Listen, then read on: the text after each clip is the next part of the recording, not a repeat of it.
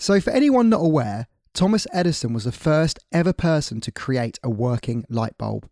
And the reason why this is such a famous story is because he actually failed over 1,000 times before he finally reached his end result.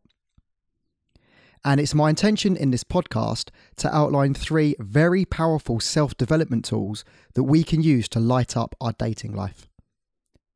Now, the 3 things that I'm going to be discussing are, firstly, is his ability to overcome adversity.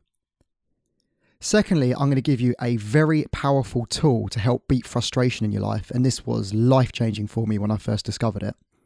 And finally, I'm going to talk about a really strange but interesting way that he used to use sleep to help him solve problems.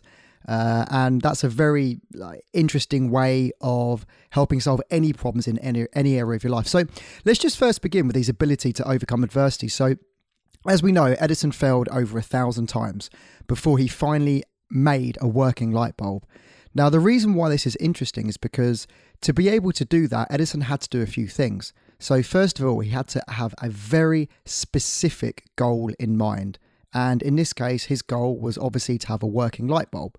Now, if we can relate this back to dating, most of us typically don't have a very specific goal of the person we'd like to meet or the lifestyle that we'd like to have.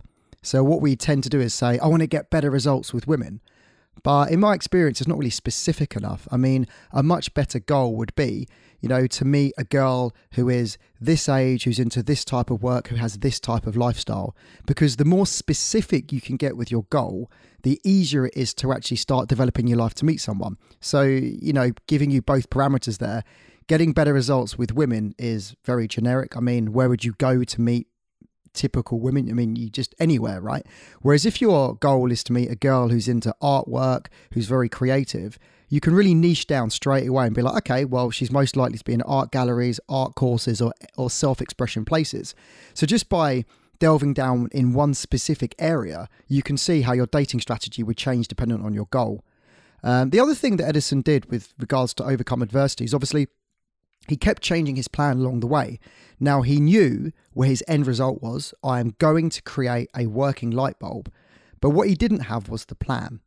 And every time he came up with a plan that didn't work, he learned something and then he moved on to the next one. And this is something that I do on my training course with everyone. After every interaction, you say, what did I do right? And what would I add to make it better next time? Because we never have the perfect plan when we start. We have the intention of going out and meeting people and attracting the women that we want, but we don't have an ideal plan on how to do that. So in my experience, you go out with your initial plan and then you change it as you go along. There's nothing really that can be learned by being negative in this situation. It's literally, what did I do right and how can I add to it? And the final thing that Edison was great at with regards to overcoming adversity, he didn't quit. And to put this in perspective, 1,000 times he tried and he failed. I mean, could you imagine approaching 1,000 women? Actually starting off today, how long that would take you to do? I mean, within 1,000 approaches, I'm pretty confident that anyone without any form of coaching in this area, if you just went up to 1,000 women, that you are going to meet the girl of your dreams. And if you actually have the goal of the specific girl in mind, for example, an art girl like I spoke about earlier, if you went to art galleries and approached 1,000 women, I'm extremely confident that, you would learn and refine along the way. And eventually, somewhere along that line, probably way before you get to the 1,000 mark, you'd actually meet the girl of your dreams.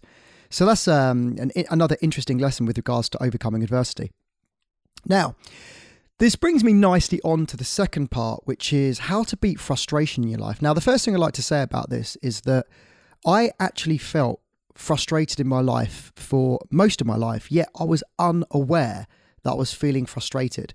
So the symptoms that I had was that I just felt like things weren't happening fast enough. I felt like I was checking my phone a lot. I was checking my emails a lot. I was trying to force things, right? I was trying to do too many things, just trying to force it all the time. So if anyone listening to this suffers from the same problem, and in my experience, most of us at some point in our life, when we set goals, we then do begin to feel a little bit more frustrated about the fact as to why we haven't achieved them along the way. So actually, most of us, in my experience, do suffer from frustration. But I found one tool that actually really helps to get rid of this feeling completely. And all it is just a list of achievements. So when I first found out about this, I wrote a list of achievements when I first started coaching, which was a decade ago, right? And I outlined everything that I'd done. And it's almost like turning around, right? So you got your goals in front of you, but then you turn around, right? Where have I come from? What have I done? And all of these amazing things became apparent. And I realized actually how far I'd come, because frustration's normally only a short-term thing. If you're working towards your goals, actually, typically over a longer period of time, you're getting so much closer to them. I mean, for me personally, quitting a job that I didn't like and setting up a business to do what I love, just looking back on the things I'd done, I'd been to various European cities and was coaching people. And I just had all of these amazing experiences of times where I didn't quit, times where I stood up against, difficult things in my life, and I came out stronger. And when you actually just stop and look at that, it makes you feel so proud of yourself. It makes you feel like you have real value in the world, that I've gone and done a lot of things that other people aren't willing to do. I stuck to my moral compass along the way. I've developed, I've read, I've done all of these different things. I mean, I've read a book a week for like a decade. It's like, that's 500 books.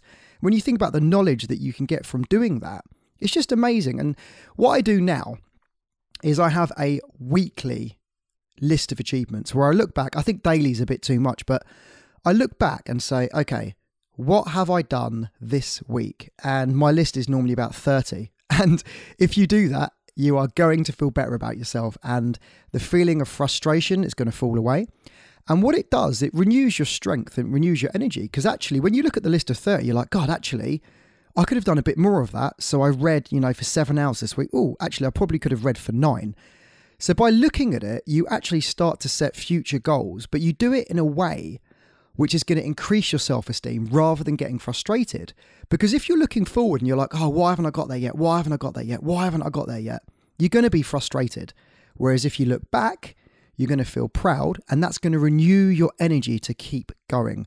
And I cannot express enough how life-changing this is, especially if you're looking at making a change in your life with the career that you have, with regards to meeting more women or attracting more women, or just any area of your life.